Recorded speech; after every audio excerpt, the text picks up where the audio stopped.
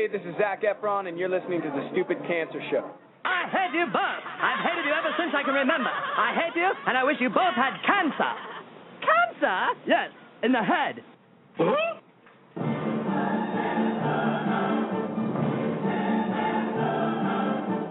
I'm as tired as hell, and I'm not going to take this anymore. Pay no attention to that man behind the curtain. Are you telling me you built a time machine? Out of a DeLorean?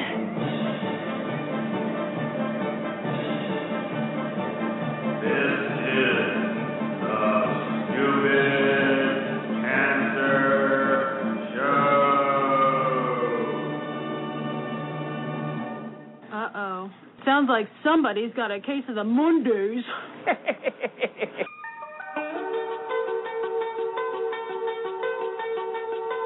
Hello there, children. Hey, kids.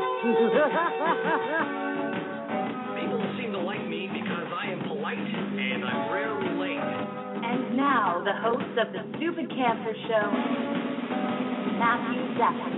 Woohoo! Not that there's anything wrong with that. Because he has a lot of chutzpah.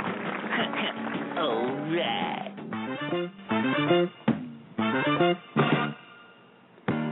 Monday, December 17th. And welcome to the Season 11 finale of the Stupid Cancer Show, broadcast number 249. My name is Matthew Zachary. I am a 16-year young adult survivor of pediatric brain cancer. And my name is Kenny Kane, EVP of Mission and co-founder of Stupid Cancer.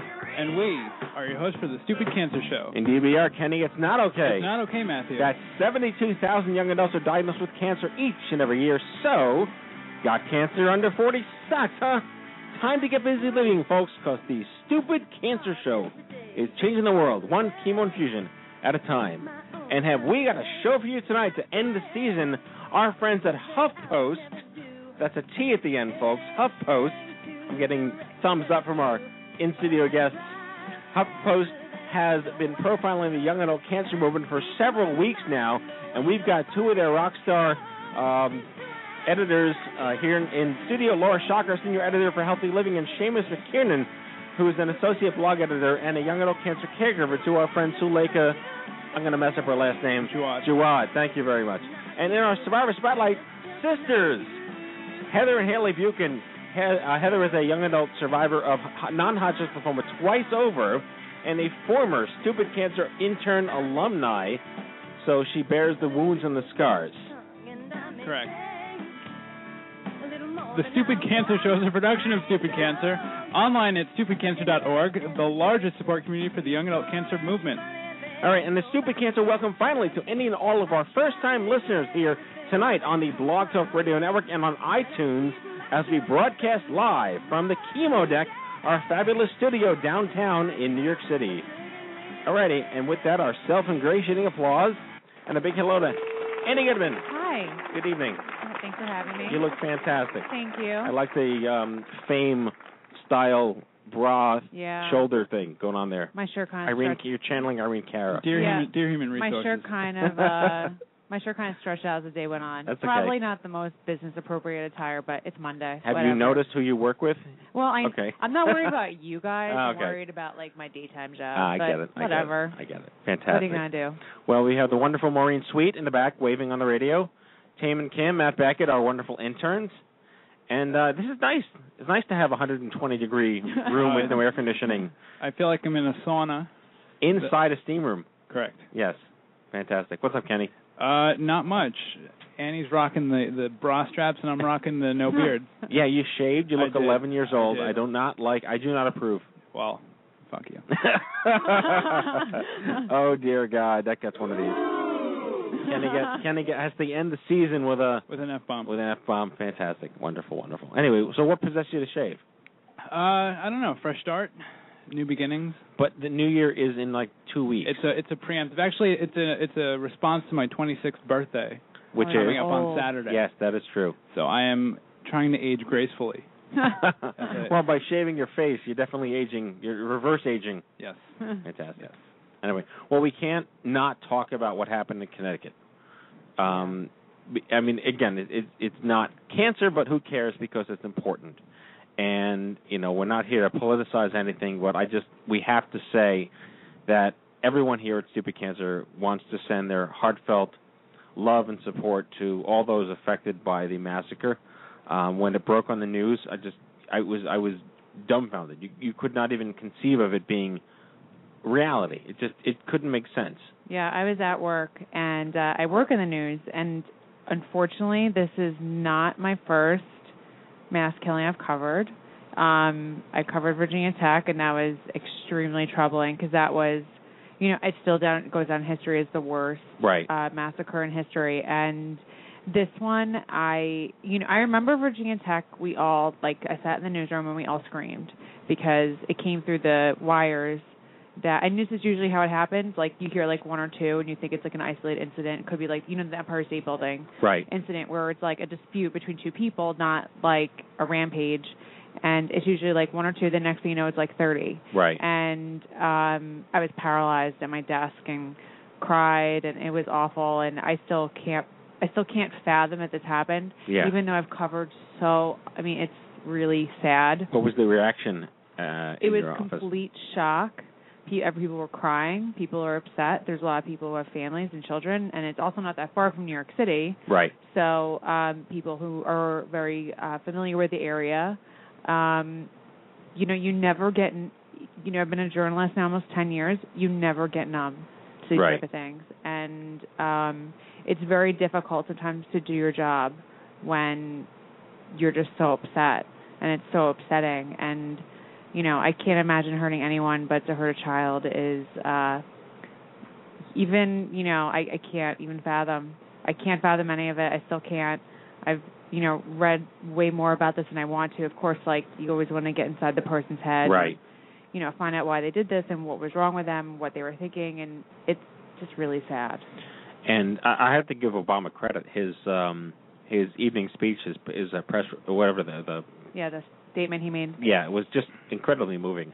Yeah, my favorite line, and I think it's important for the president to be very serious, but also try to uplift the people. And one of the things he said was the little boy who was in one of the classrooms, one of the teachers, this is amazing, she told the children to hide in the bathrooms and some closets and, basically shove yourself wherever you can. And she put cabinets up against the doors so people couldn't get in. She refused to even let the police officers in. She said, show me your shield. She still didn't believe them. And she said, well, if you're really a cop, you probably have a key. So go through all the keys and figure it out.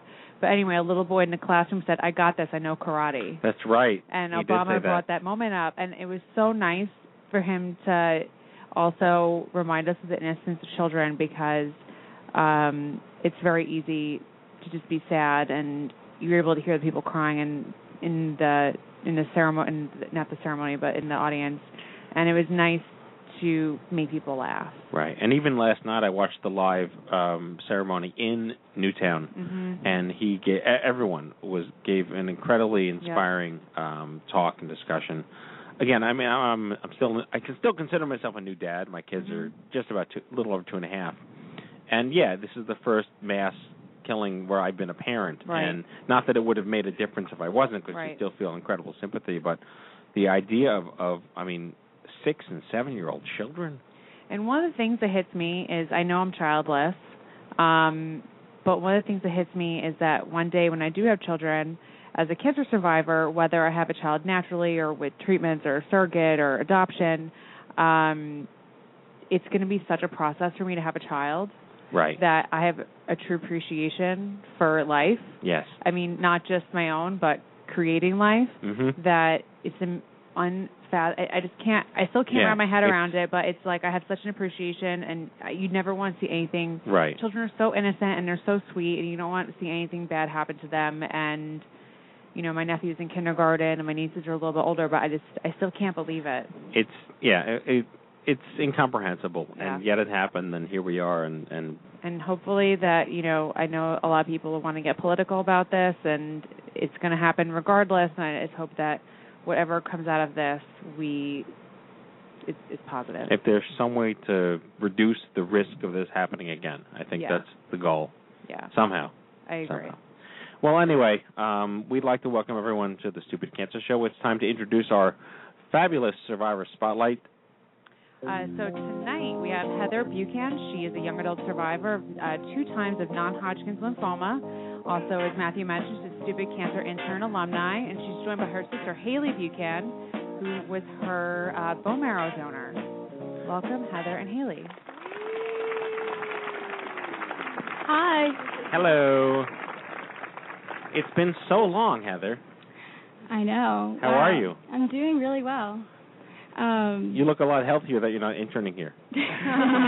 Life is good. Yep.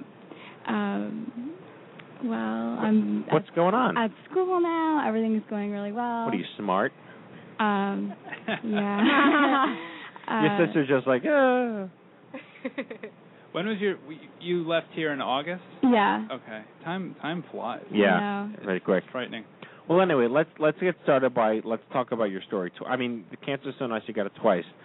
How old were you? What were the circumstances? What was your life like the day before? What was going on? Okay, so I remember it was December, right around midterms. I was in high school, a sophomore in high school, or junior in high school, and I was 16 years old. And the first thing that happened was my face sort of like squished up, and we thought it was Bell's palsy, and I was treated with a cancer treatment, prednisone, which some of you guys are pretty familiar with. Good stuff. It's a fun steroid. Yeah. And it sort of went away, and then about a week later, I was on the school bus coming home from school, and I had a scarf around my neck, and I went to take off the scarf, and there was this like huge banana-sized lump growing out of my neck. So my mom was sort of like, let's go to the emergency room. And it wasn't there in the morning? No, it wasn't there an hour ago. Oh, wow. Okay. Wow. So that's why I had a certain type of non-Hodgkin's lymphoma called lymphnoblastic lymphoma. It means like it grows very quickly. Clearly. Yeah. And by the time I went to one hospital, and then they transferred me to Hackensack University Medical Center in New Jersey. And by the time I was there, I was in like tomorrow's children wing, and I'm like, oh God, can't be good. Immediately had biopsy and port, and everything happened really quickly. And started treatment, a couple phases of just chemo and spinal taps and just craziness. The good stuff. They threw the book at you. Yeah, definitely. And then since I had the prednisone for the Bell's palsy, they weren't sure if they needed to do radiation because they weren't sure if it was like a false positive with the bone marrow. But thank God they did the radiation, because when I had the relapse, it would have come back worse. Right. I graduated high school on time, just did a lot of tutors. Was there any doubt that you wouldn't graduate on time? There was. I did a lot of summer classes, lots of I did an independent study. Sure. And I got to Syracuse University. It was great. I had like a few more maintenance treatments left, and then I was done. But it was right around finals and Christmas break, and I had my final scans, and they weren't really what we expected. I had the relapse. I was 18 years old, and last May I had my bone marrow transplant. It was a stem cell transplant, T-cell depleted, and thank God my sister Haley, my older sister, was almost a perfect match, as close as you could be without being identical twins. So. Well, speaking of Haley, hi there. Hi. Welcome to the show. Hey. So, how long you been sisters? 24. Well, we're 3 years apart. Oh, okay. So I'm 24. So you beat her up a little bit. Maybe just a little. Just a little bit. Okay. But you're nice to her now. Yes. She's pretty cool. All right. So let's. I want to just make sure you're talking into the mic, because it's hard. You can tilt us down a little bit. You don't have to like. I'm little. Yeah, it's okay. No. We do it all the time. It's kind of like this magic. Oh, that's get people to better. whatever. Yes, it is. Hi there. Hi. Sorry, so you are, all right, so she's 16, you're 19, and your little sister gets diagnosed with cancer. Yeah, that was... Your reaction? That was one of the most intense things of my life. It was my best friend, so... Were you home? Were you away at school? I was away at school. I went to University of Hartford in Connecticut, so it's so crazy and so... I can't even describe it. It's so hard to be away from home and just imagining and not knowing. It's always worse not to know the things you picture. Ugh. But she's amazing. She's like the strongest person that I know in my life. You want to pull the mic just a little closer to you? I just want to give a shout out to my younger brother and sister, Quinn and Hope. Oh my God, you're 4? Oh yeah. God bless your parents. Oh yeah. I've got 2 and I'm done. They were great. My whole family was just a huge support of me just going through treatment, and our whole family got so much closer, bonding. And when I was in transplant school in Kettering, I was there for like 154 days. And then after that, I went to Ronald McDonald's house, and I had the flu, so I couldn't leave my room there either because other cancer patients would get sick. So I was pretty much in all summer, and my family, we just played like games and did a lot of just family bonding. So, all right, so did you have to leave school, or were you able to finish your courses, or did the school let you take absences, or when she was in relapsed, treatment? Yeah. Oh, that was my senior year of college. It was crazy. I was getting ready to graduate, getting ready to walk. I was pulling all my classes together, but it worked out well, actually, because I'm a photographer. I did photography classes in school, and when Heather first got sick, I started a documentary of her, so I kind of pulled it right through. Okay. Yeah. So. Very nice. Yeah. And how embarrassed were you when she told you she was interning for us? Oh, those clowns, huh? How'd you find this anyway, Heather? My aunt told me about it the first time when I was going through treatment, and I just read a lot of the blogs and thought it was really cool. But I really didn't look into you guys until I was in a waiting room, and I was talking to this girl, and she's like, yeah, I intern at Stupid Cancer. Who was that then? Amanda. Oh, Amanda Freeman. Yeah. Sure, wow, okay. Yeah, and she gave me her business card, and I was like, cool. I don't think she recognized me going through treatment, but I haven't stayed in touch with her, but well, Kenny can attest to your aptitude. You were a wonderful, very productive, extremely diligent human being. Yeah. As opposed to Kenny. Correct. Yes. You made up for all my misgivings. Exactly. Yeah. So, Haley, my question is for you. So how many... Did all your siblings, you all got tested to see if you were a match? Yeah. Were you the only sibling who was a match? Yeah, and it's actually a little bit of a crazy story. I remember we were all doing the mouth swabs, and like I had a feeling, for some reason, I was at school doing a winter term, and I was like, something's not right. It's like something is weird, and I was like, I feel like it's Hep. So, and long story short, I come home for like winter break, and they tell us, like, Heather's had a relapse, and we're doing the cheek swabs to see who could be a match for her, potentially. And I was joking with my mom. I'll never forget this. I was like, Mom, just watch. You just watch. I'm going to be her perfect match. And she's like, okay. And I remember, for whatever reason, I was the one that dropped the swabs off, and I said it again. When I dropped them off at the hospital. I was like, I just feel like I'm going to be her perfect match. You willed it upon yourself. Yeah, and I was like, oh man, that's a pretty big responsibility once it happens. And what was the process like for you as a donor? It's like winning the lotto, though. It's amazing. Yeah. What was the process like? Yeah. For me, well, it's nothing compared to what Hez went through, but It was a little nerve-wracking because you're preparing your body for something that is so incredibly important. What are the chances of it being me, my sister, someone who I'm so close with?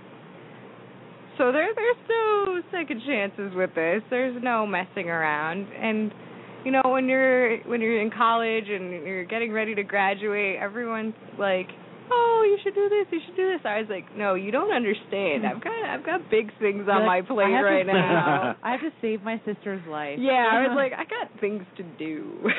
Yeah. What things couldn't you do that you had to do? Like, can't really drink that much because you're preparing. Like, you want your body to be as clean. Yeah. Well, that means Kenny will never be my bone marrow donor. No. Oh, hey. Yeah.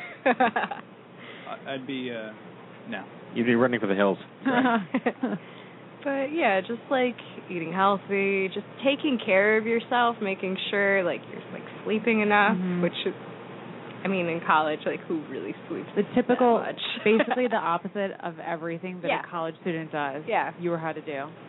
All right, so for the listeners out there, talk us through, in a minute or two, like the actual bone marrow donor process. Oh, like the whole shebang. Because it can be painful sometimes, correct? Yeah, that was quite uncomfortable. Yes. It's a very polite way of putting it. Well, you did the stem cells. Yeah, I did stem cells though. It was a peripheral. Right. Okay. Still had to stay the stillest I've ever stayed in my life. Right, but they didn't jab like a giant javelin into your hip, did they? No, okay. no. They did that to me. That was fantastic. Oh. Yeah. No, so with that, it was about a 4-hour process. Right. And they harvested my stem cells. I forget what the shot was. It was something to harvest. And it made my body really, really achy. Like, oh my gosh. Right, like Kenny on Sunday. Quite possibly. That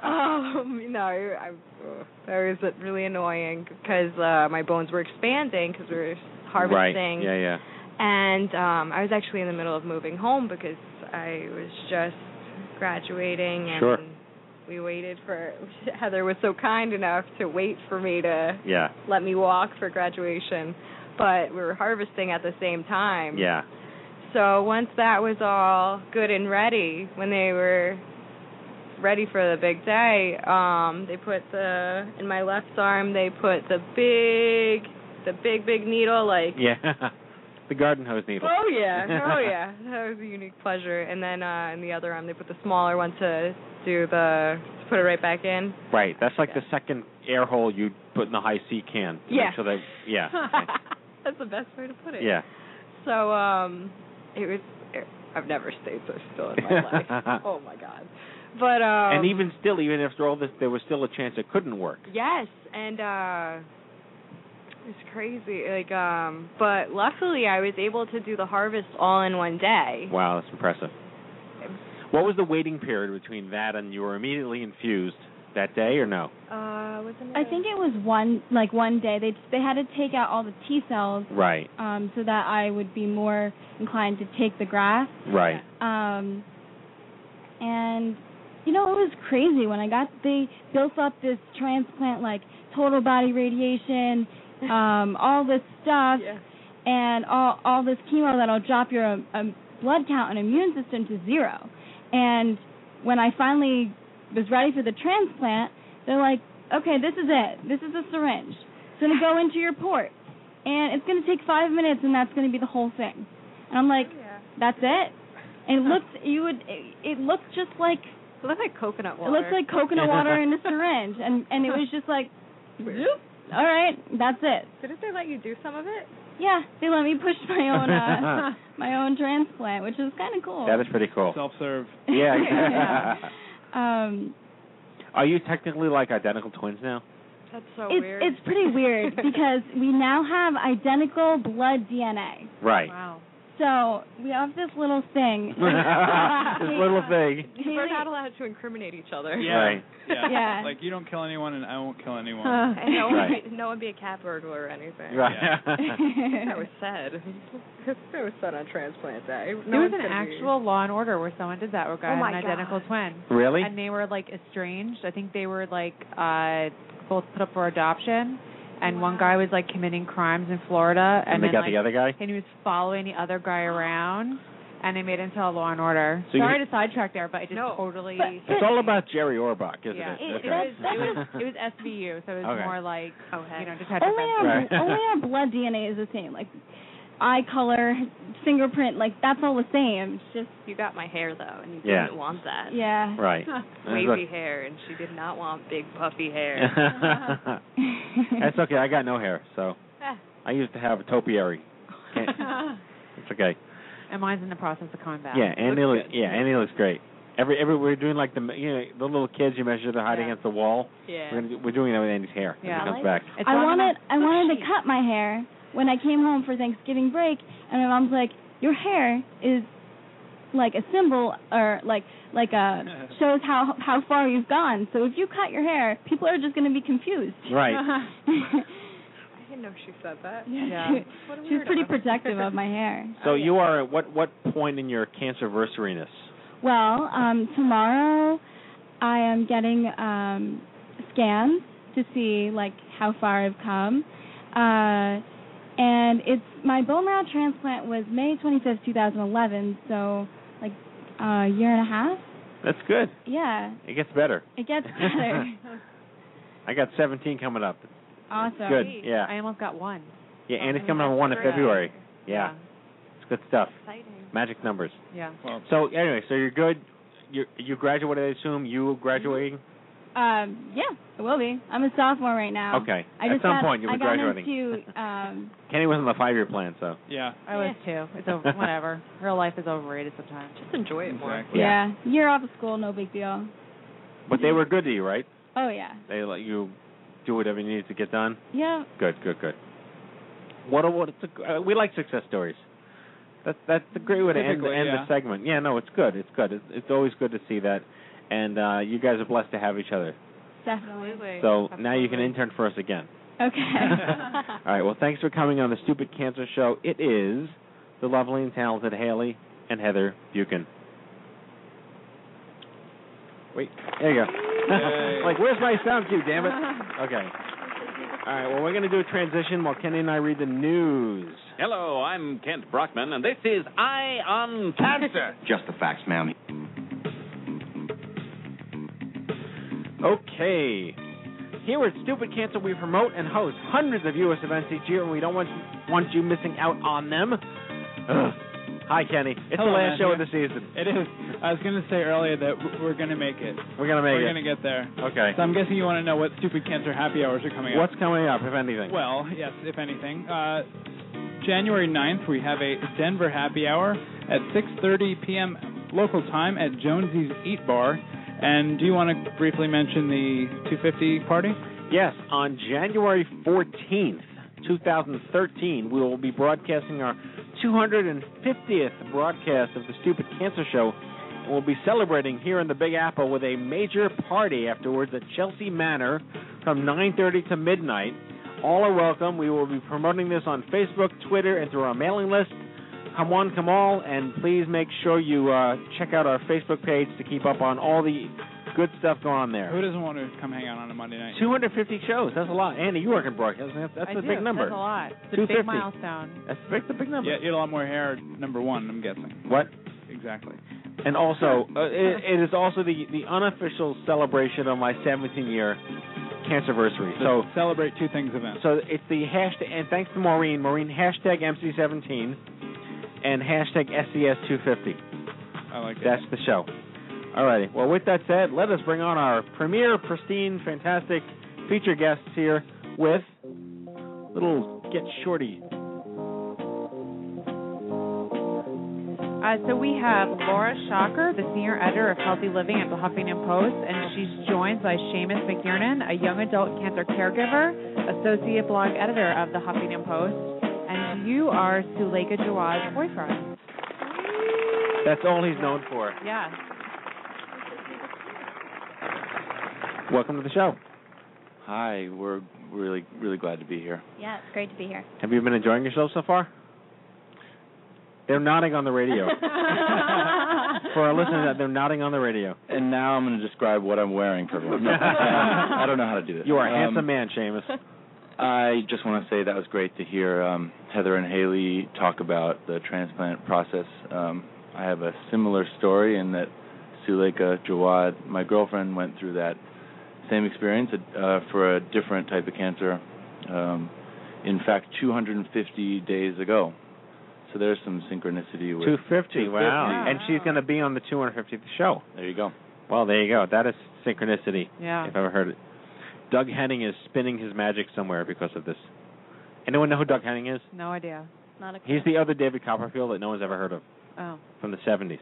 Man, I'm an old guy. You are. I got to stop making 70s references. I wasn't here yet. I'm the oldest guy in the room, aren't I? Okay, anyway. So, yes, and I met you last summer, briefly, when she was in the isolation room, right? Yeah, that was great. Yeah, you were, one of the few to come because there's a high risk of infection there during the bone marrow transplant. But we had Matthew there, and to wear the yellow garb there, the uniform in there. And I got her permission to post it on Facebook because she's like, I don't want to look like that. Okay, you can post it.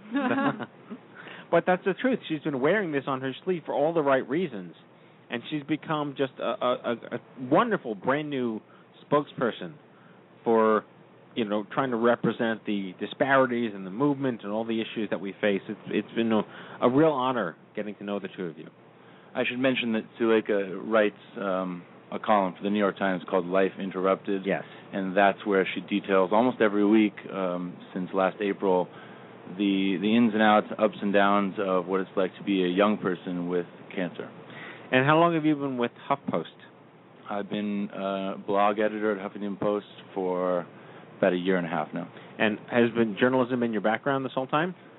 Yeah, I've always been interested in writing and writing about what I see, and Huffington Post is a really exciting place to be if you like to write and you like to edit and you like to be taking in news from the fire hose. It's a pretty crazy and fun That's place. a good way to put it, news from the fire hose. Yeah, it's one of the most prolific content-generating websites in the world, I believe. So let's go to your sidekick and Uber consortium. I can't even make up words tonight. BFF. We got made-up words, 70s references, and what else? And talking about and F-bombs. And F-bombs. Okay, Laura Shocker, hello. Hi. How you doing? I'm good. You having fun? I am. This is great. And you are technically Seamus's boss? No, Seamus Okay. is on a different section. Okay. Then you're my boss. Absolutely. Okay, because I'm a blogger on HuffPost. So Yeah. HuffPost. Sorry, I got to say it the right way. I'm going to get my hand slapped. HuffPost. That is correct. Right, yep. So what brings you to Huffington Post? I've been at Huffington Post since April 2011 on the Healthy Living section, editing health and fitness and health news and kind of more mindful, we call it GPS for the soul content. Ooh, that sounds fancy. Very fancy.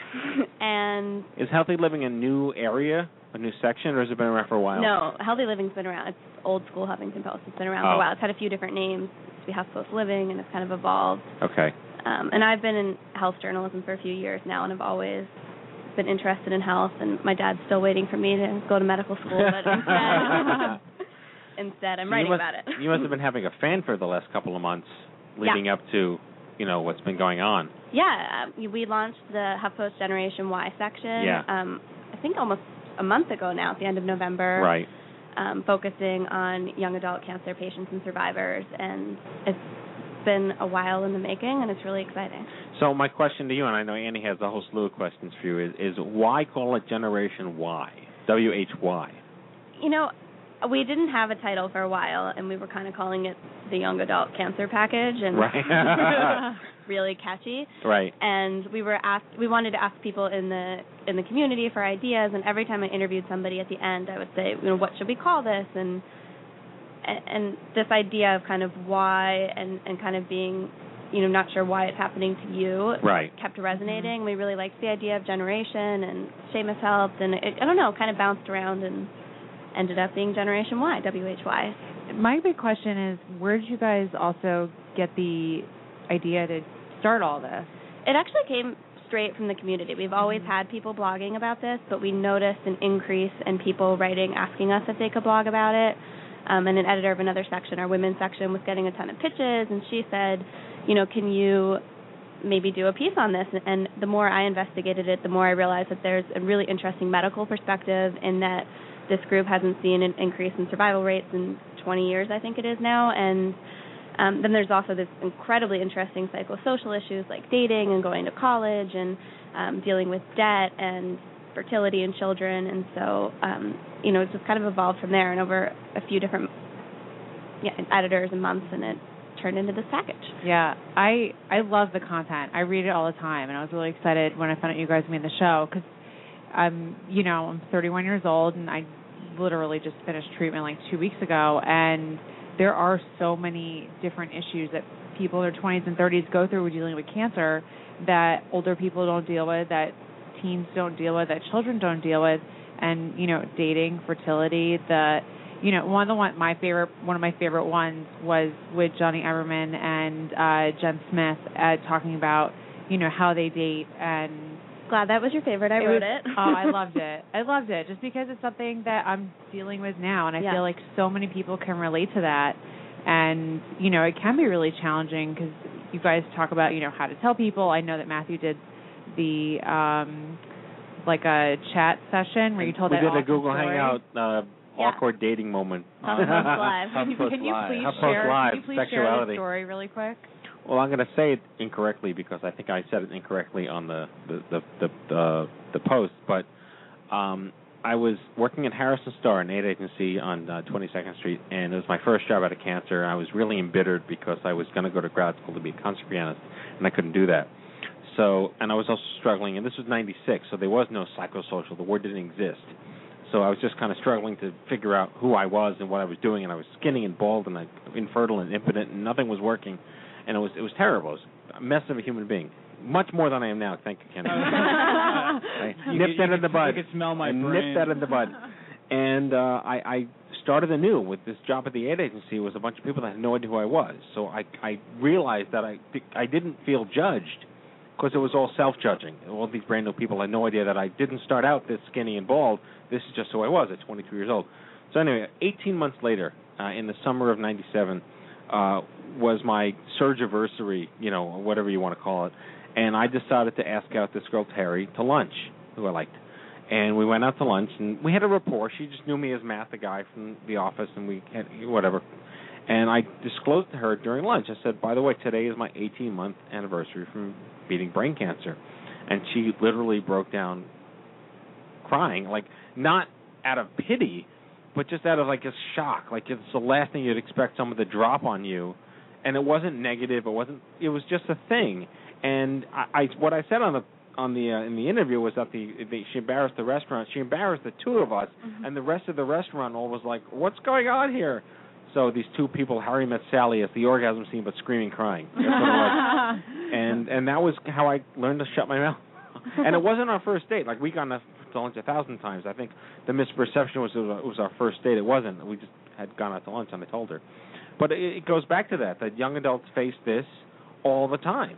How do you reintegrate yourself? How do you start your life again? How do you reboot the engine when it's taken away from you? When you're one of the nicest and most poignant quotes you've ever gotten was in our promotional documentary film that we did 3 years ago. One of the guys in the movie said that it's a moment in your life when you're supposed to be taking 10 steps forward and you're taking 10 steps backwards. And that was me in 1996 and 7. So I talk about like how I've been part of this young adult cancer movement since it became the balloon filling up with water in 2006, and it's ready to explode. The balloon is so full of water. There's so many stories and science and research and content and humans that are around this now, like gravity, that it's just so poignant and prescient that you guys opted to pick up the story about the movement when you did. It was ready for it. I'll stop talking now. One of the other things that Seamus and Julika, you wrote a column with Suleika about being caregivers and how to help friends. What spurred the idea to write that? Just because everyone who's ever had cancer has had very interesting experiences with their friends. So is that like something that you guys wrote together based on Suleika's experiences? It did, yeah. And I think it took a few months after her diagnosis to be able to write about that for both of us, and to build up some kind of experience of what's this actually like. It's always hard to talk about disease, we found, and diseases that are life-threatening, issues of death. When we hear the word cancer, Susan Sontag famously talked about it as the metaphor, because the word cancer is so scary. We noticed how people reacted to her diagnosis, and we decided we should write this to help people, because actually, I think I can speak for her as well, actually no one's really can do it terribly wrong, but everyone's really trying hard to be there and do the right thing, but we thought we'd give some pointers. And these are certainly things I never knew. One of them is don't necessarily ask what you can do. A lot of people ask that. I've certainly asked that in the past about people, everything from grief, when people are going through something, to disease. But suggest some things that are sort of credible, real things you can do, and then follow through on them. And I've learned that and put that into practice when I can. I wish that you guys wrote that, like, in February. So that when I was diagnosed, I could have just, like, blasted that out to all my friends and be like, this is what you need to do. Another really good one to get this in, because I think this is one that I've could have benefited from in the past, is writing an email and then just dropping something kind of to ease the pressure, saying, no need to reply, no rush, I'm just here for you and I'm saying this. There's a strange thing that goes on where you receive a lot of love by email nowadays, especially, and then you feel like you have to respond, but you're sick, I remember when I broke the news to people I started doing it by phone and in person a little bit, but then I just couldn't handle it anymore. So I started, like, emailing, and I emailed, like, a group of, like, 5 friends all in one email. And one person called me, and then one person was like, well, maybe she's telling us by email for a reason. I was like, yes, I don't want to talk about it. And then I decided to do the Facebook route. Like, I wrote a blog and was like, hi, I have cancer. Here's the whole story. And I've never gotten so many. It was like my birthday on steroids. Because, like, on your birthday, you get, like, 200 Facebook messages. I had so many, and it was so overwhelming. But people really, they don't know what to say, and they don't know how to act. And it's really important that you guys wrote that. It's really good, because even when my friends told me when I was diagnosed that she Googled it, like, how to be a friend to someone who's dealing with cancer. And it's another really important thing, because it's tough on your friends. It's tough being a caregiver. They don't know what to do to help. But, I personally just really, I enjoyed that one. Well, I like to talk about how it's hard enough to be 22 in general, or 25 or 26. It's just hard enough to be growing up in this culture. Everything's so frenetic and everything's so instant and everything's so on all the time. It's so different than, I'm 38, and growing up in the 70s and the early 80s was a whole lot simpler. Not quite farm life simpler, but just simpler. And the idea of having to go through what I went through when I was 21 today at 21 is mind-boggling. So the fact that you guys are talking about this is so much more meaningful than it could ever possibly be, just in general. But I wanted to ask you, what have you found in uncovering this sort of Pandora's box of content, if you would, to be the more compelling in terms of the arc that you'd like to see this take? I think one of the things I thought was most interesting, like you just said, you wished you'd read that blog post in February, and everybody I've spoken to has said that. I wish you'd written this article in 2010 when I was diagnosed. I wish I would have read this. I wish I would have had this section. And I think that people, the more that the movement keeps growing, and things like Generation Y and Stupid Cancer, and giving people the resources, that they're so excited to have a place to be able to talk about it and learn about it. And in this process, I've asked people deeply personal questions, and who am I? I'm just some girl who works for the Huffington Post, and they've been so open and so interested in sharing their most personal details because they want to help other people, and they want them to have the resources that they didn't have.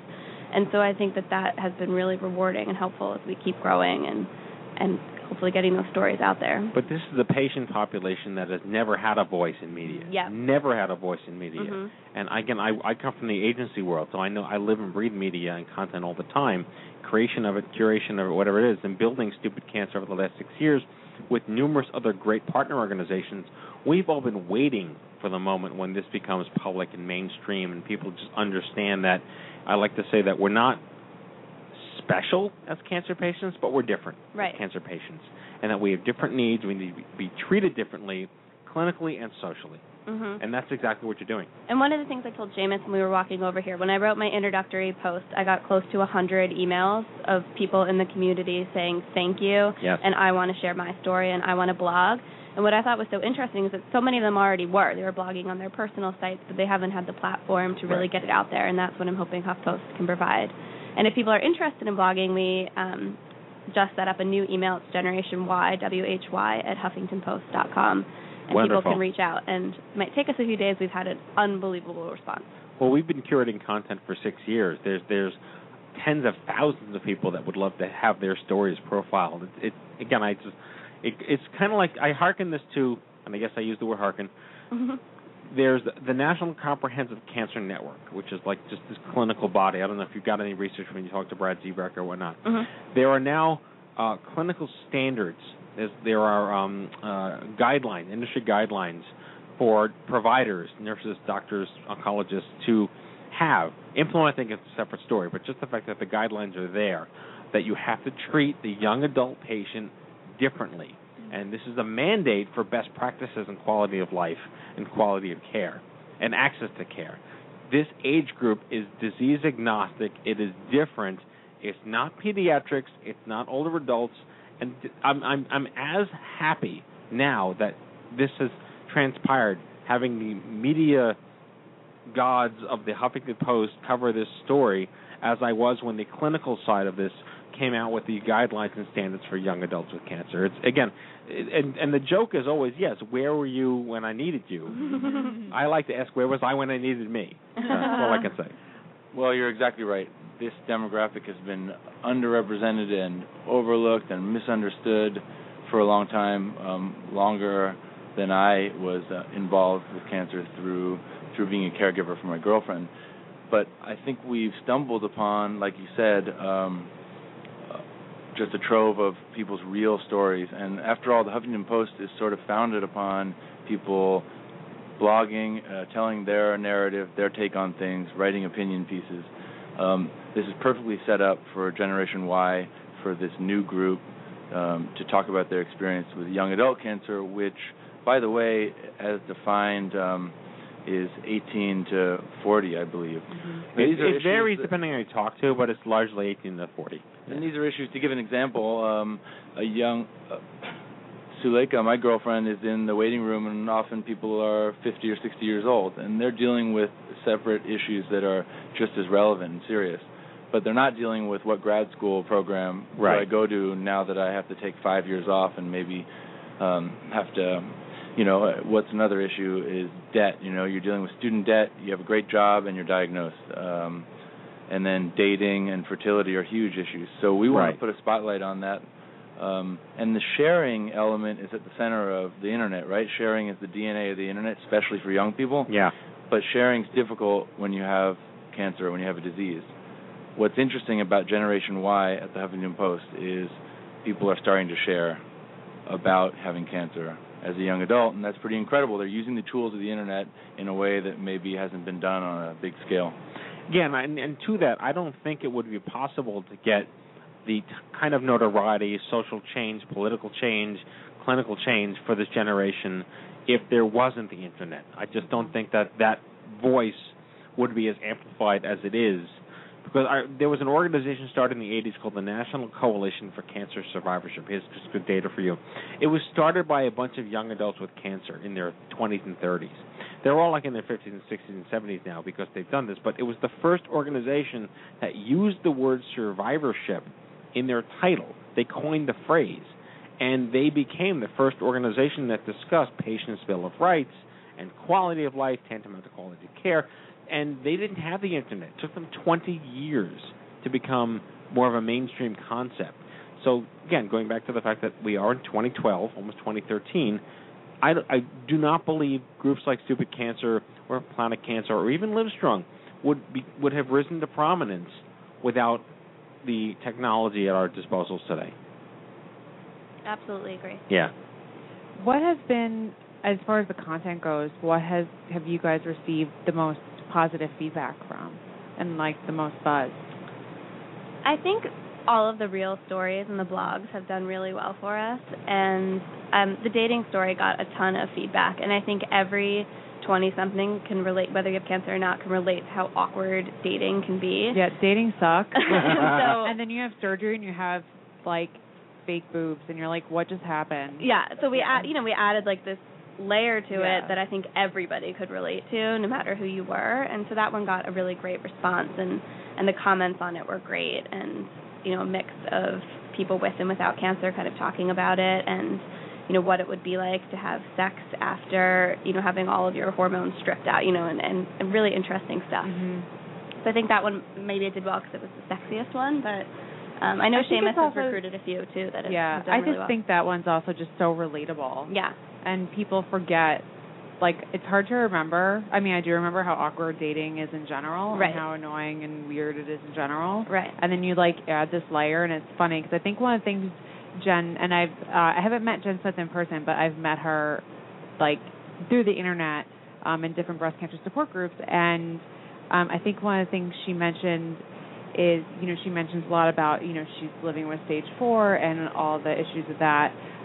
So it's just really good to get a lot of good feedback with that, and she definitely brings up, you know, the body issues, and it's just it's just very helpful. One of my favorite things about her is that she called cancer, when we were doing her interview, she called it her D-bag filter. Yeah. And she said that she doesn't want a guy who can't handle the hard stuff in life, and this is a pretty quick way for her to weed out whether they can or can't, and other people might have to wait until something comes up until they can tell if the person can really roll with the punches, and she can tell right away. But that's a good segue to the young adult caregiver, too. Yeah. We focus very heavily on the young adult affected by cancer, not just the patient. And Seamus, you're sitting here staring at us because you are a young adult cancer caregiver who was dating her prior to her diagnosis, correct?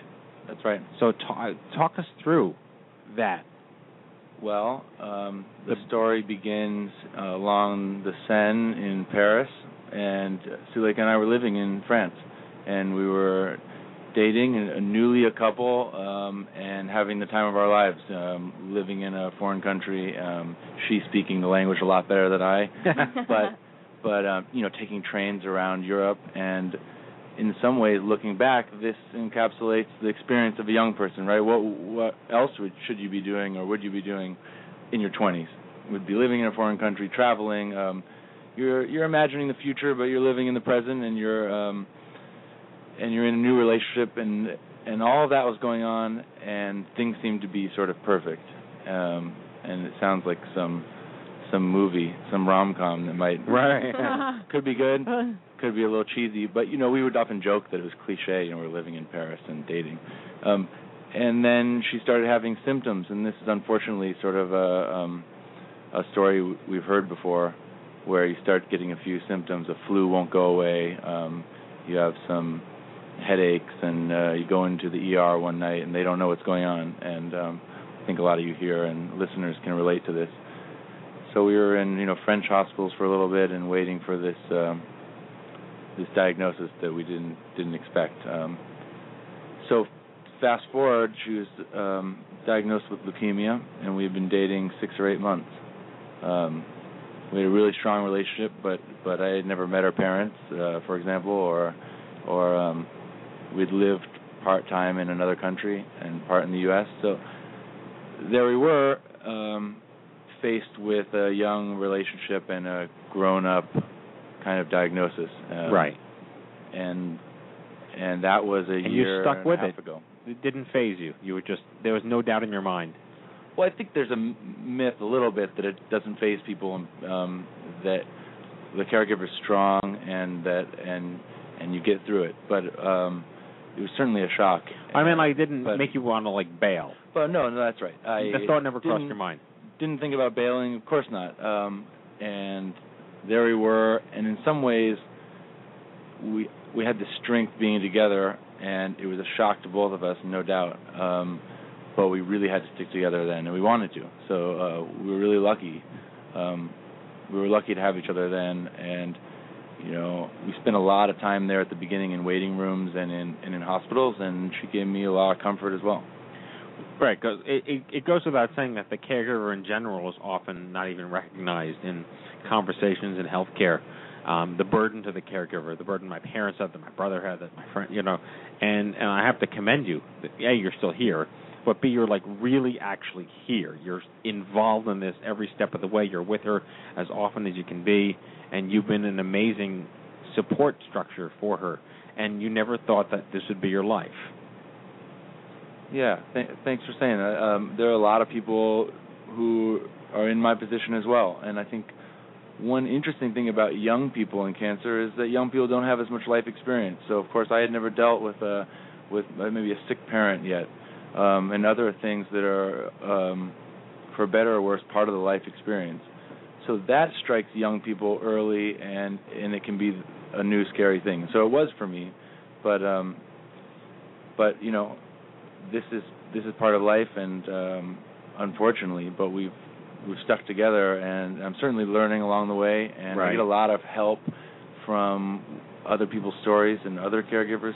Like you said, it's not talked about a whole lot, so it helped me to find other people, real humans who are caregivers, and say, what's this like? Mm-hmm. What can I do better? I'm feeling so worried all the time, and yet I'm not able to help very much, and I'm not a doctor myself and all that. And she still likes you, too. Yeah, we're working on that. You have to still be in a relationship, right? This is the whole thing. Like, life doesn't pause. So that's why all the dating blogs and all are so interesting. Is that life goes on. You're still two people in a relationship. So yeah, we have to work on, the ins and outs, little details of living together, and where we're going to go for Christmas. Whose family, and she wanted to get a dog that was small, and I wanted to get one that was big. Whatever. These are small things, but the point is that life doesn't hit the pause button. Right. And here we are 2 years later, and we're still standing. This has a screenplay written all over it. It does, yeah. All right, so it's got to either be Matthew McConaughey. I was going to say Jude Law. Jude Law? Ryan Gosling. Ryan Gosling? No, Ryan Gosling's too small. These are all flattering. People on the radio don't know that I'm awkwardly tall. All those selections sound fine. Borat. He's like 8 feet tall, like Sacha Baron Cohen, yeah. So, Laura, what has been your personal reaction to what I'm guessing would be an unexpected windfall of reaction response, all positive, from this decision to undertake this topic? I've been at HuffPost for a year and a half now, a little over a year and a half. I've put out dozens and dozens of stories, and I'll get 1 or 2 emails back, and they're usually mean. This has been incredible, and every journalist wants to do something where they feel like they're touching somebody's lives, or like they're making a difference, or that somebody reads it and learns something new, or feels like I'm not alone. And so in that way, it's been really rewarding and amazing, and I never imagined we'd have this many people. And I love that I work at a place where now we have the opportunity to let all these people responding write their stories and blog and get that out there, and I think that's really important and special. And I'm really excited. We thought this project might last 5 weeks. We had an advertiser for it, figured it would end at the end of December, and now it could run on its own with blogs, and it can definitely keep living, and that's really exciting to feel like we made something that can last, and that we found a community that really wants to talk and is excited about it, and we're really happy. We've never seen anything like this at Healthy Living. Yeah, sometimes we just don't show up either. We love that. Really, though, of all these, the Healthy Living section is really highly trafficked, clicked upon section, really interesting stuff that everyone can relate to. Ariana's, one of her sort of pet interests is sleep and the importance of sleep, stress at work and at home. And we don't know anything about that. Yeah, and all those things are important, and yet the young adult cancer Generation Y section is one of the most popular, and there's a reason for that, and you all here know that, and I think have been knocking on doors maybe actually and figuratively, yes, to get this out there. True that. Yes. And from a editorial, from a journalism standpoint, it's also great because this is real news. This is important. Right. Mm-hmm. One of my questions is, what's kind of next for you guys? I know that one of the, Huffington Post. Vegas, baby. Yeah. Well, yeah. Besides us all going to Vegas and hanging out at OMG, Huffington Post is traditionally known being a political website, and even though it does have, the style sections are always fun because you have like the slideshows of people wearing different dresses at the Oscars and things like that.